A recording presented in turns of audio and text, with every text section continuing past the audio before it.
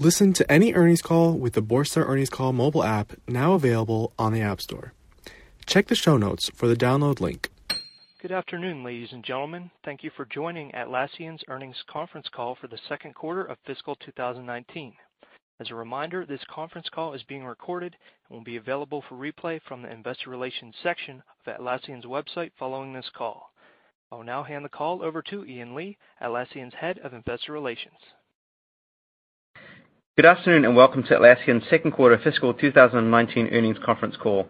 On the call today we have Atlassian's co-founders and CEO Scott Farquhar and Mike Cannon-Brookes, our Chief Financial Officer James Beer, and our President Jay Simons. Earlier today we issued a press release and a shareholder letter with our financial results and commentary for our second quarter of fiscal 2019. These items were also posted on the Investor Relations section of Atlassian's website at investors.atlassian.com. On our IR website there's also an accompanying presentation and data sheet available. We'll make some brief opening remarks and then spend the rest of the call on Q&A. Statements made on this call include forward-looking statements. Forward-looking statements involve known and unknown risks, uncertainties, and other factors that may cause our actual results, performance, or achievements to be materially different from any future results, performance, or achievements expressed or implied by the forward-looking results. You should not rely upon forward-looking statements as predictions of future events. Forward-looking statements represent our management's beliefs and assumptions only as of the date such statements are made. Further information on these and other factors that could affect the company's financial results is included in filings we make with the Securities and Exchange Commission from time to time, including the section titled Risk Factors in our most recent Form 20-F and quarterly report on Form 6-K. In addition, during today's call we will discuss non-IFRS financial measures. These non-IFRS financial measures are in addition to and not a substitute for or superior to measures of financial performance prepared in accordance with IFRS. There are a number of limitations related to the use of these non-IFRS financial measures versus their nearest IFRS equivalents, and they may be different from non-IFRS and non-GAAP measures used by other companies. A reconciliation between IFRS and non-IFRS financial measures is available on our earnings release, our shareholder letter, and in our updated investor data sheet on our IR website. I will now turn the call over to Mike for his brief opening remarks before we move to Q&A. Good day, everyone. Thanks for joining us today. Q2 was a beauty, a great way to cap off 2018 as we surpassed $1 billion in calendar year revenue for the first time.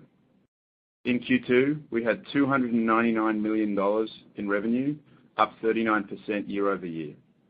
For the quarter, we also generated more than $122 million worth of free cash flow. In October, we closed the acquisition of Opsgenie, a leader in incident alerting and on-call schedule management. We're tremendously excited to have them join the Atlassian family as we double down on IT teams this year. IT organizations big and small are becoming more service-driven and agile-oriented, and as technology becomes the key ingredient for growth and survival of nearly any business. We're excited about the role we play in helping IT drive that transformation, and Opsgenie plays a key role in strengthening the service and response muscle for IT teams across the Fortune 500,000. During Q2, we also acquired Butler for Trello, one of Trello's most popular integrations. Butler gives Trello users the ability to work smarter and faster by bringing the power of workplace automation to their Trello boards. Individual users can shrink multiple steps into one, or have things like user assignments or status change based on triggers or rules that they set up themselves. It's a superpower that we're excited to bring to the millions of daily Trello users. I'm also excited to share that Jira Software recently surpassed 65,000 customers. This is more customers than the entire company had when we went public just 3 years ago. Including Opsgenie, we ended Q2 with a total customer count of more than 138,000. We provided more detail on these announcements, along with many other updates, in our earnings release and shareholder letter that was issued earlier today. And with that, I'll pass the call to the operator for Q&A. Thank you. We will now begin the question and answer session. To ask a question, you may press star, then 1 on your telephone keypad. If you're using a speakerphone, please pick up your handset before pressing the keys. To withdraw your question, please press star, then 2. At this time, we will pause momentarily to assemble our roster. The first question comes from Bhavan Suri with William Blair. Please go ahead. Hey guys, congratulations. That was a spectacular quarter, so great job there. I guess I just want to touch on a couple quick things, and it's one question, but with two small parts. when you think about the quarter specifically, I'd love to understand sort of the impact pricing changes had in terms of pull forward and sort of what the impact of that might have been. Just some quantitative and then also qualitative commentary on sort of how that played out to the customer behavior you've seen in the past year, given the pricing increase, what they thought, churn, et cetera, and then the pull forward. Thank you. Oh, well, thanks, Bhavan, for that question. The first thing that I'd really like to emphasize is that our key top-line metric that we focus on to measure our business continues to be revenue. And that's because we are not like most traditional enterprise software companies in that the significant majority of our business is made up of either monthly or annual subscriptions or annual maintenance contracts. And we expect this to be increasingly the case as our customers continue to choose our cloud and data center offerings. To further emphasize this point, again, unlike many other software companies, multi-year deals are only a tiny fraction of our business, while pull-forward activity by our customers ahead of a server price increase drives really just a timing difference rather than a change in the scale of our relationship with that customer. So as a result, we very much believe the revenue is a better reflection of the underlying customer demand for our business when you consider our performance over time. But more specifically to address your question around pull-forward activity, as we indicated on the call last quarter, we did see a significant volume of Q2 transactions coming in ahead of the server price increases taking effect.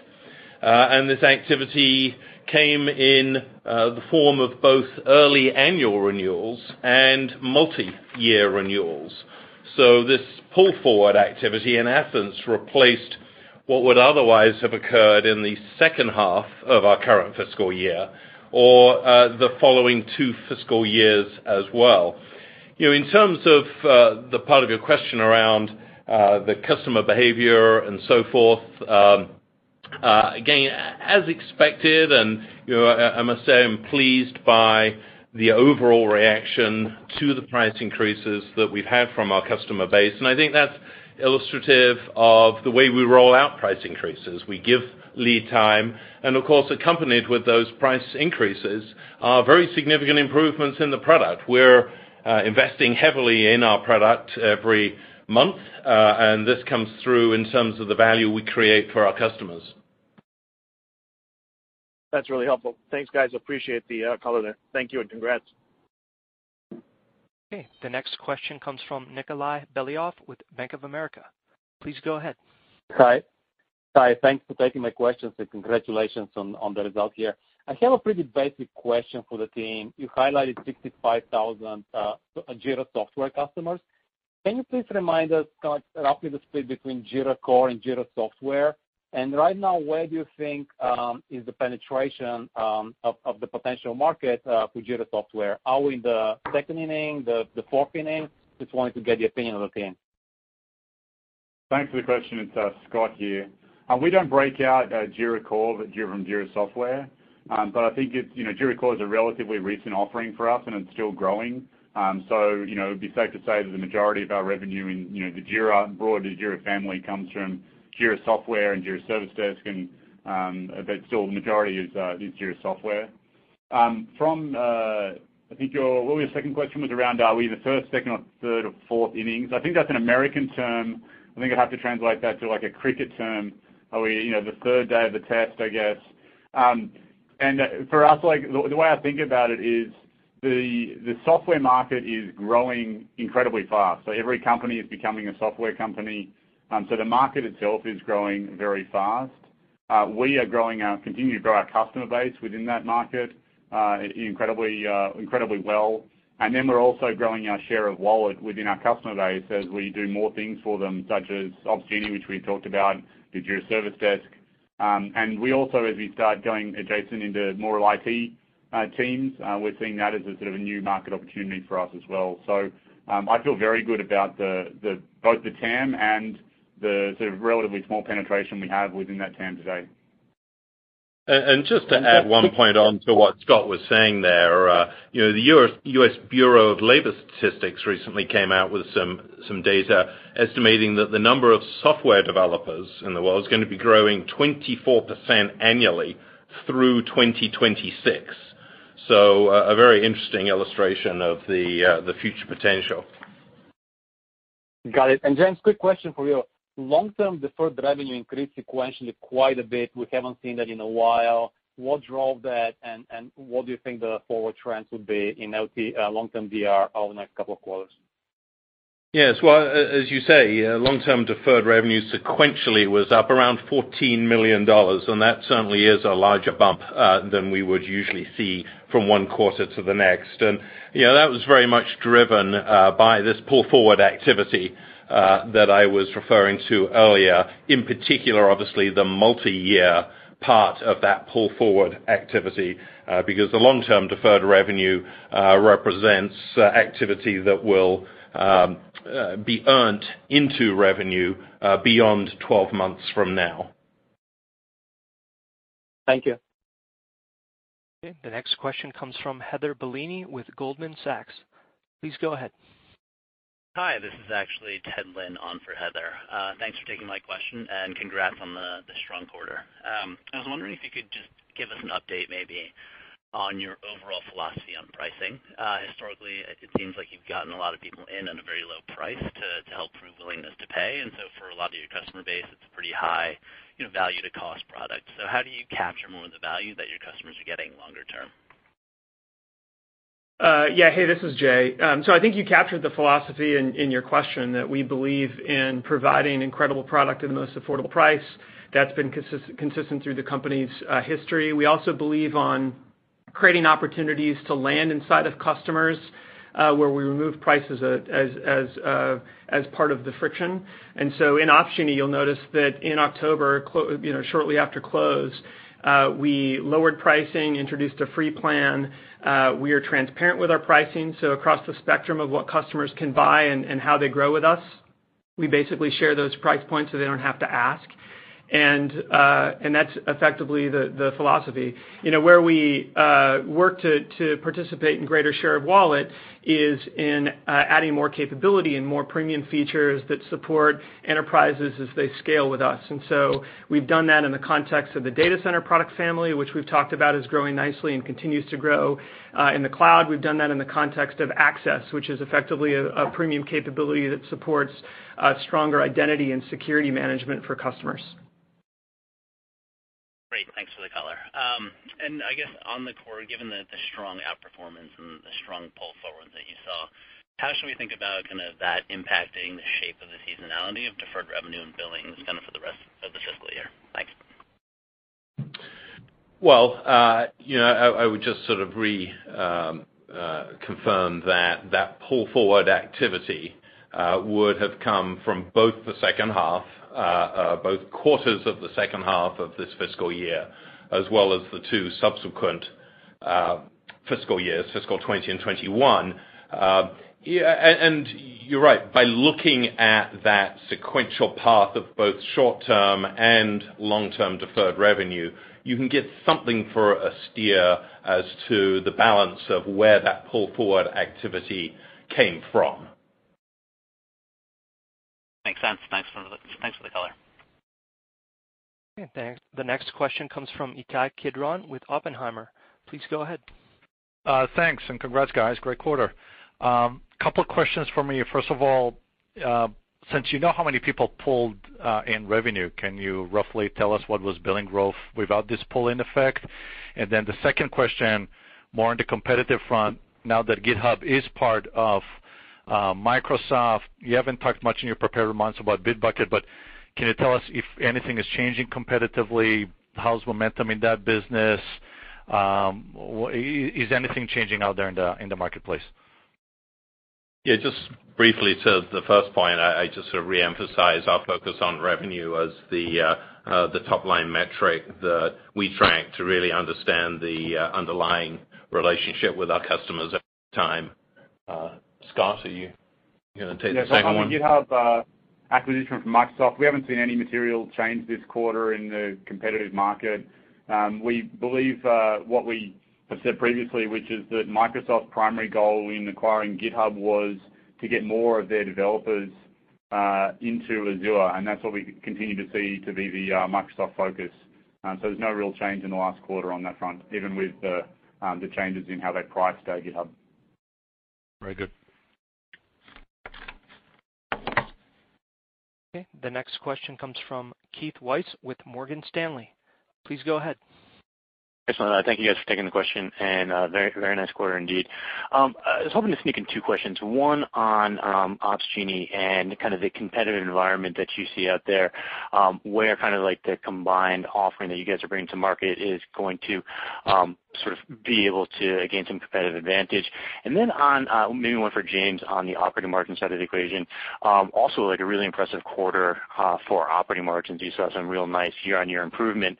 The guidance doesn't have that. The guidance is a much kind of more muted year-on-year compare in terms of operating margins. Can you talk to us a little bit about sort of where those areas of investment are and sort of why on a year-on-year basis it would be so much lower kind of improvement on operating margins in Q3 versus Q2?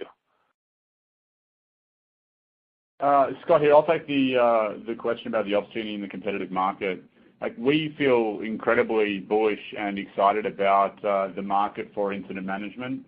For those of you who are sort of new to the story, as developers move their workloads to the cloud, as companies become more of a software company, developers are increasingly being on call. They're responsible for making sure that their code, it stays up through production and is performant.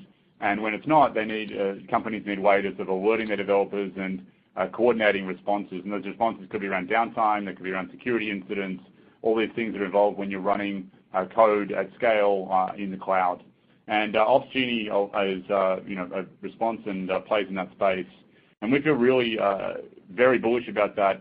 We have Opsgenie that does the incident alerting part. We have Jira, which handles a lot of the tasks before and after. And we know Jira is the way that our work gets done in organizations, and so putting those two things together is very powerful. And we also have StatusPage, which is the leading provider of status pages on the web that to communicate with your customers if you're having downtime.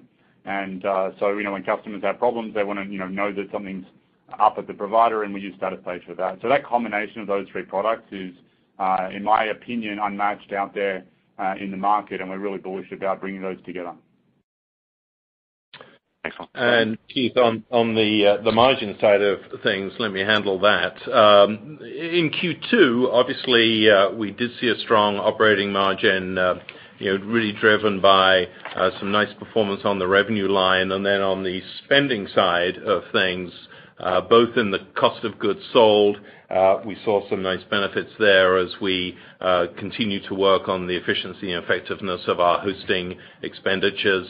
On the operating expense side, I'd point to some timing issues around the arrival of additional headcount and also some lesser than expected spending around certain professional services. So all of that combined to drive the Q2 result.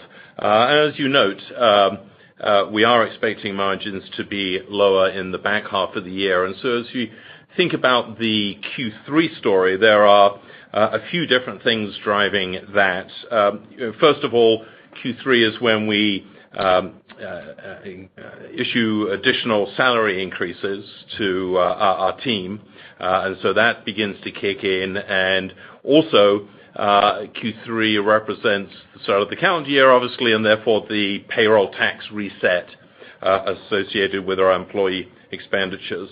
And in addition to that, as we talked about on the last call, we've really been putting effort and investment into our hiring engine, if you will.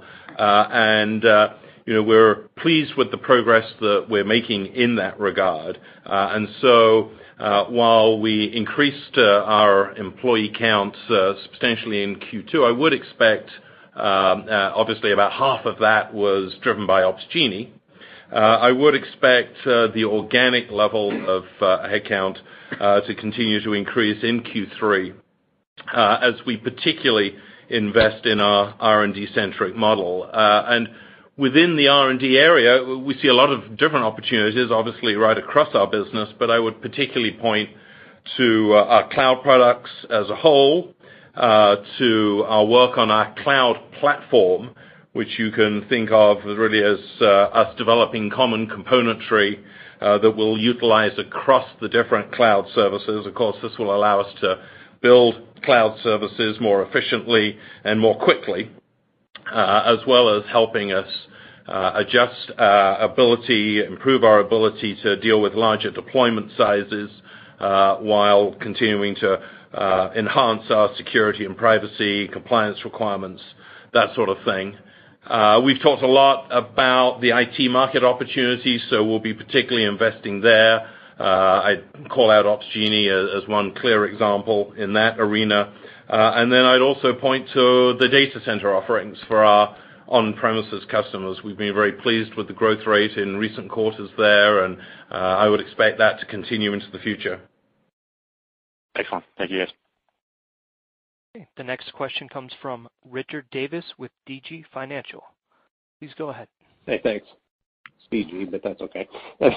Hey, so I think it was like 85% of your new customers came on as cloud subscribers. Is there any difference in lifetime customer value for cloud customers versus on-premise? I'm sure there's a different shape in the profitability, but I've just always wondered about that. Thanks. Hey, Richard, this is Jay. Not materially. I think as we've mentioned before, cloud is a little more expensive than server. We also have the ability to operate cloud a little differently than we can in server because we have kind of visibility into how the product's being used, and we have kind of different avenues that we can leverage for cross-sell and expansion and kind of connecting to the customer kind of in product to open up different paths and avenues for cross-selling and other products. But from a lifetime value, I think they're pretty comparable, and that sings to the strengths, I think, that the products provide themselves and the value they provide to customers.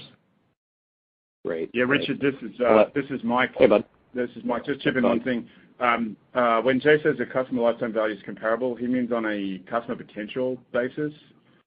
So we tend to calculate, for example, if someone is a 50-person company, going wall to wall in that company, we can sell 50 seats. If someone is a 50,000-person company, we can potentially sell 50,000 seats. So for the size of the company, our potential return or lifetime value is equivalent. Generally, the larger the company, the less likely they are to choose cloud today, but obviously that's changing on a sort of, on a timescale basis, if that makes sense. No, that's super helpful. Thanks very much. The next question comes from John DiFucci with Jefferies. Please go ahead. Hey, guys. This is Zach Bounces for John. Could you talk a little bit about the Slack partnership, how it's going, the transitions from Stride and HipChat, and then any changes there competitively with Microsoft or anyone else? Yeah, hey, Matt, I can talk to that. It's Mike. Sure. Look, it's going, I'd say the partnership's going very, very well. We have a great relationship there. We continue to work together and build out features and functions that help joint customers across our product portfolios to have the best experience that they can. We continue to move through the transition and migration period for HipChat and Stride customers. Again, there's about a month and a bit left of that, so we continue to work with big and small customers to help them migrate and to get into that future world. I don't know if we have anything else to call out on the go-to-market side there, but it's been going pretty well so far. Okay, thank you very much. And then James, if I could, you guys raised that convert a few quarters ago. You're at like $800 million or something in net cash today. I was wondering how you guys think about the positioning there going forward.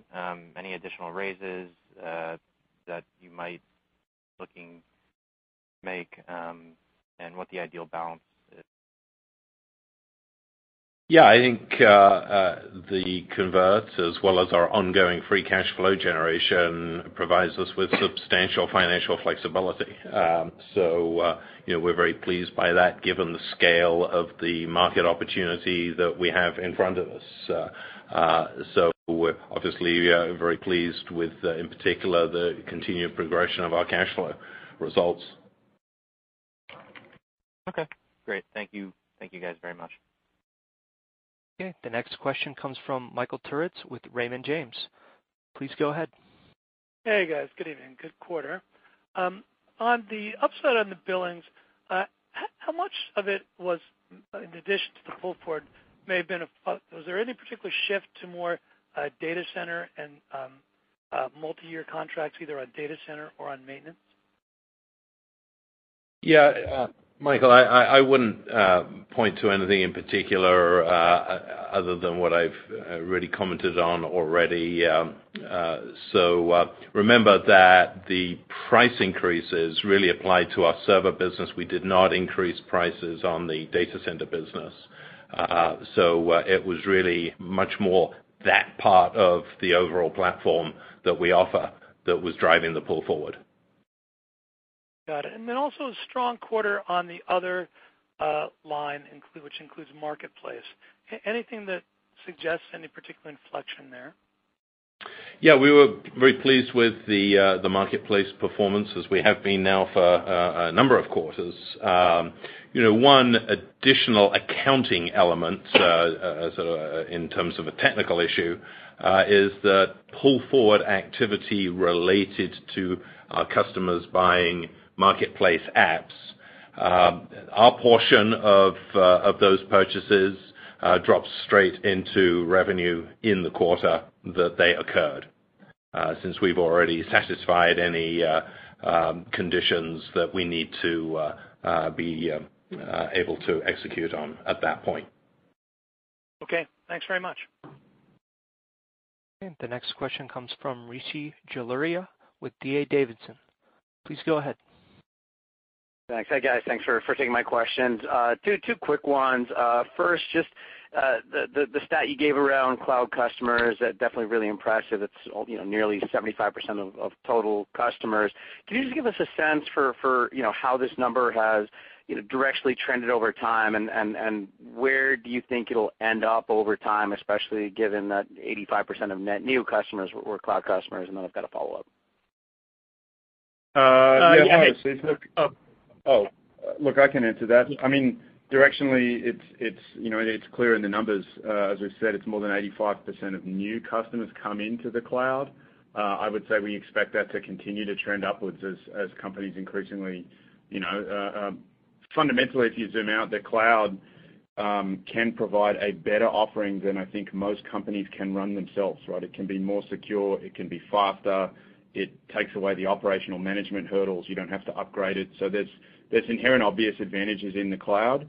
Our belief is it's going to be a decade-long transition, and the vast majority of software will be run in the cloud. So, we're seeing 85% plus of new customers coming in, choosing that. It's logical that our overall customer base would trend to that and then continue to trend up as that's the case. At the same time, we don't force migrate customers. It should be very clear. We are pro-customer choice, and there's a significant number of companies for whom that's not their choice. That is a distinct advantage of Atlassian over a pure cloud vendor, is that we can provide a better or more holistic offering as companies go through that transition internally over the next decade. Got it. Thanks. That's helpful. And then one follow-up for James on the gross margin guidance. I guess just how should we be thinking about why implied Q4 gross margins should be dropping from where they are? And then with the AWS migration being done, what should the longer impact on gross margins be? Thanks. Yeah, so in the back half of this fiscal year, we'll continue to be investing in some of the data center infrastructure in Asia Pacific in particular. So that will drive some additional COGS for us. Over the longer term, obviously, as Mike was just pointing out, we would expect cloud to continue to steadily grow as an overall proportion of the business. And we know cloud comes with lower gross margins than the behind the firewall platform offerings that we have, because obviously we're doing the hosting work, whereas behind the firewall, our customer is paying for that activity. Okay, got it. Thank you. Okay. The next question comes from Keith Bachman with BMO Capital Markets. Please go ahead. Hi. Thank you very much for taking the questions. I had two quickies and a longer-term question, but was there any inorganic help, or was the inorganic help in any way material in the quarter you just reported? In addition, Europe looked like it had some strength there. Was anything you wanted to call out in Europe as being unusual, or what was the driver of strength? And then I'll wait to ask my follow-up. Thanks. Yeah, so in terms of inorganic activity, we closed the Opsgenie transaction at the start of the quarter. And when we announced that transaction, we indicated that it would drive around a point of revenue growth for us during fiscal 19. So that would be the only factor. We would have got a full quarter effect of Opsgenie on the revenue side there. In Europe, what I would point to there is that our channel is a very important component of our distribution generally, and indeed around half of our channel partners are in Europe. So it's a particularly important part of our European distribution business. And those channel partners in Europe in particular worked effectively with our customers around some of the pull-forward activity that we spoke of earlier.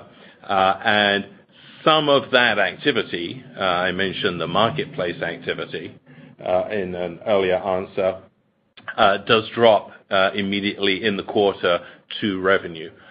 So that would have also benefited that EMEA growth rate that you see. Okay, fair enough. And then the question I wanted to ask, again, directional and philosophical, is when you're thinking about your revenue growth profile, there's a few things that impact it. One is prices, the other is mix, but I'm also just trying to understand how we should thinking about subscriber growth as being a driver of future revenue growth. And is there any kind of metrics that we should be thinking about? Is it the key driver of your growth going forward, or just any kind of categorization of how that impacts the top line? Thanks. Yeah, good, mate. I can talk about that, I guess, philosophically. Look, we've been very clear that we have a lot of different growth vectors in our quite unique business, and that's a constant challenge, intellectual challenge for us to manage between the different levers.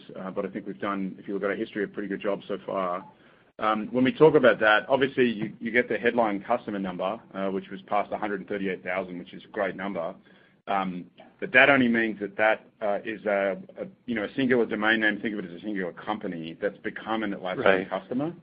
They then have a lot of different ways to grow. As you've seen us over time build out the portfolio, as we add more products, there are more things that particular customer can buy.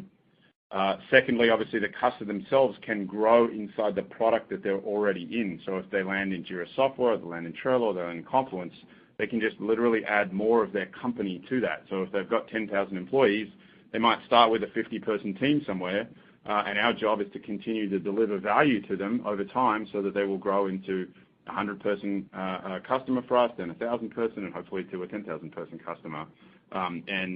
That's just within our stable. The other thing, obviously, is things like the marketplace, which has been called out a couple times on the call, which is an ability for that customer to grow outside of things that Atlassian builds, and we provide the platform for that to connect those vendors and the great ecosystem we have with those customers in a transactional way. And then lastly, you've seen us, I would say, judiciously exercise our acquisition model over time as another way for the business to grow. So the headline customer number, 138,000, is a very good one, but we have a lot of ways to grow those customers within that number. Okay. All right. Thanks very much. Good luck. Okay. The next question comes from Jonathan Kees with Summit. Please go ahead. Great. Thanks for taking my questions. Hey, guys. It was indeed a ripper of a quarter, and that's impressive given the gloom and doom. And you see in the headlines, you read in the headlines in the news. I guess my question is more what concerns you in terms of the macro issues, or are you not seeing much? I would think you at least encounter stuff like the government shutdown. You do have exposure to the government, the federal business. There is indications of IT slowdown, and that would impact software. You obviously don't manufacture in stuff in China, so that doesn't impact you. But in general, what are the macro issues that you are seeing and that concerns you? Yeah, Jonathan, I'll take that one. We aren't seeing anything specific in terms of macro weakness. As you point out, our exposure to China is really immaterial. And while we certainly wouldn't say that we're immune to a recession, we also believe that, as was quoted back around the IPO times, that our business is very much built for stormy weather. So the company has been able to very nicely weather the last two recessions. And I think our low-cost, high-value model is a big driver of that. And another thing to consider, of course, is that the way we distribute our product, it's really chosen by the end users rather than sold top-down and pushed onto those users. And so feel good about the business model's ability to withstand a dip economically. Okay. All right. That's helpful. If I can ask one other question. You mentioned that, James, that obviously margins are going to be going down in the second half, specifically operating margins. Sales and marketing ticked up substantially on a sequential basis there, and actually over the last several quarters. Is this going to be the new norm? I know in the past you've talked about initiatives to try to promote Trello, focus on that first, launch it across the world, and then focus on monetization later. Are we talking about we're going to be seeing increased levels of sales and marketing going forward even beyond second half? Well, on the call last quarter, we spoke about the fact that we were going to enter into a specific marketing campaign around Ops Genie in combination with, as Jay was discussing earlier, the price reductions that we rolled out into the marketplace. And you may have seen some of that activity around the country. So that was a big focus of Q2, and I would say that we do have some plans for the balance of this year to continue to push on that IT market opportunity. The other thing that I would point to is Jira Software Cloud was relaunched just back in October, and Jay and his team have been putting considerable marketing effort behind that as well. So, I wouldn't necessarily draw a long-term trend around the current level of activity in the sales and marketing arena, but we're very pleased with the investments that we've been making there and expect to make for the balance of this fiscal year. Okay, great. That helps. Thanks a lot. Congrats, guys. Thank you. Okay, the next question comes from Derek Wood with Cowen and Company. Please go ahead. Great. Thanks for taking my questions. And I guess on that comment, the relaunch of the Jira Software Cloud and the increase in the user scale capabilities with Jira and Confluence, I'm curious, are you seeing increased interest from your on-premise base looking to migrate to the cloud, or you generally see kind of the cloud versus the data center base swimming in two different lanes? Yeah. Hey, Derek, I'll take that. Migration from server to cloud, has been kind of ongoing with different segments of the market, to the point that Mike made earlier, move to cloud for all of the advantages that Mike described. We also kind of opened the aperture on cloud to support larger companies, where we moved kind of, as you noted, the user limit increase from 2,000 to 5,000 for Jira Software, and Confluence, as we do that, it'll open up the opportunity for larger customers to move. The data center business continues to grow for companies that, for reasons of their choosing, want to remain on server. but run our products at scale to support thousands to tens of thousands of users. And so I think the way we think about server and cloud still is celebrating the choice of a customer to run the product where it best fits them, but provide incredible value in both server and cloud to support where they want to go and where they want to move to. Great, thanks. And then can you give us some color on what the reaction has been from your installed base on the Opsgenie acquisition? And I guess given the price reduction, are you already starting to see transaction volume move significantly higher, or is there some time needed to digest the offering? Jack, well, it's Scott here. We've been very pleased with the response to all the things we've done. We've acquired Opsgenie, we've rebranded it, we've changed pricing, we've put advertising dollars behind it, we've improved the integration to the rest of our products. So we've been happy with all the results that have come from all those things. We do have examples of many people in the base who have moved from competitive products to Opsgenie purely on the basis of our acquisition and knowing that the increased integrations will come over time. So we're already seeing some of that earlier on. And so overall, we're very happy with how that's working out. Great, thank you. Okay, the next question comes from Jack Andrews with Needham & Company. Please go ahead. Hi, gentlemen. It's Connell filling in for Jack today. Congrats on the great quarter. It seems that a majority of the IT first responders are still relying on legacy tools like Excel to manage their alerting system. So what gets IT users to shift behavior to next-gen tools like Opsgenie, and how far away are we from seeing like a critical mass of users rely on software to automate their alerting processes? I'll take that again. It's Scott here. Look, we've experienced this over a long time.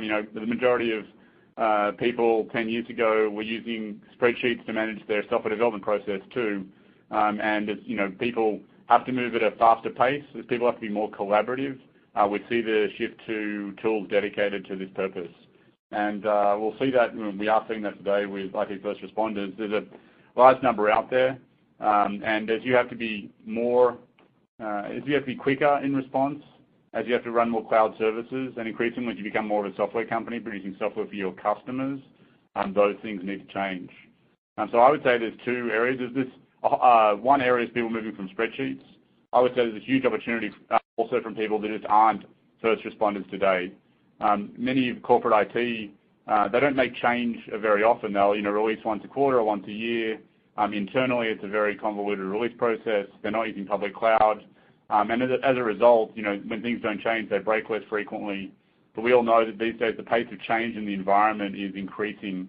People are using cloud products, and so whether you're internal IT teams or you're producing software for your customers, that pace of change means that you're releasing more often, you're going to have more downtime, and all those things drive the need for products like Opsgenie to help responders. So I view there's lots of different areas that are going to be growth opportunities here, not even for people that aren't using spreadsheets today.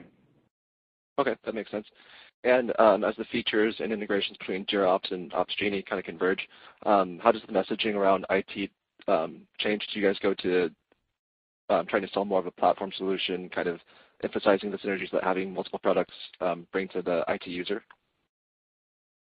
Yes, that's a really great question. We've been known, for 15 years now of being amazing for software teams and providing all the products that software teams need to get their jobs done, from Confluence that handles requirements and documentation all the way through. And over time, we've seen IT teams start adopting those products as well, particularly in the software area of the business, but also they use Jira Service Desk across their help desk environments. They'll use Confluence for IT run sheets and run books. So we've had a deep presence in IT for a long time. But what we're seeing now is as we provide more of the solution, we're becoming more of a trusted vendor at a higher level of the organization, CIOs and down, who are now looked to Atlassian as a trusted vendor to provide, most if not all of what they need in their IT teams. So that's the sort of market shift that we're seeing at the moment. Okay, great. Thanks, guys. Again, if you have a question, please press star, then 1. The next question comes from Patrick Walravens with JMP Securities. Please go ahead. Oh, great. Thank you, and congratulations. Can I step back and ask how you guys think about when you should build it yourself and when you should buy it? And maybe you can use Opsgenie as an example. I'll take that one, Scott here. We have a strong bias to building things. We've got a long history of bringing products to market. We brought Bitbucket Server to market. We brought Confluence, Jira Service Desk, Jira Ops. There's a lot of products we bring to market. So that's our strong preference. We also have, if beyond that, there's a time to market aspect is really the reason we would look to bring something in where we want to move faster or there's an existing product out there. We also have a very strong marketplace. And where there's an existing solution in the marketplace where we believe it's something core to our customers, we lean towards acquiring something from the marketplace rather than trying to compete with them. So we sort of have a preference there to make things rather than competing with our own marketplace. And then down the list is, yes, if there's a time to market area, we will look to acquire something. On the acquisition side, we've got a very strong track record of success there in terms of products and making sure that they're successful inside the organization. And that comes from our strong bias on acquiring companies that have a strong cultural fit with Atlassian, a strong business model fit in terms of bringing a high volume, low price product, and also having a fit with our customer base. And Opsgenie fits, in Opsgenie specifically, that fits very strongly in all three of those. Great cultural fit, perfect business model alignment, and fits right into the customer base and the next thing they need to buy. Great, thank you. And do you guys have, are there still major gaps sort of functionally for IT ops, or do you have most of what you need now? I'd say it's an interesting question. I'd say we provide a huge amount of what IT do today. So if I think internally the areas we're focused on, one is that we're changing that perception so people do turn to us and look through the stable of products and see what we already have to serve them. But we are still building and investing. We have a huge R&D investment to tackle the areas we don't have at the moment. And some of those are, very small adjacencies, on top of the platforms we've already got. And you see with Jira, we've got this incredible platform in Jira that handles a lot of workflow. And often it's a case of just targeting specific workflows in IT on top of the platform that we've already built. Okay, great. Thank you. Okay, this concludes our question and answer session. I would like to turn the conference back over to the management team for any closing remarks. Thanks everyone for joining the call today. We appreciate the time and look forward to keeping you updated on our progress. Thanks a lot. The conference has now concluded. Thank you for attending today's presentation. You may now disconnect.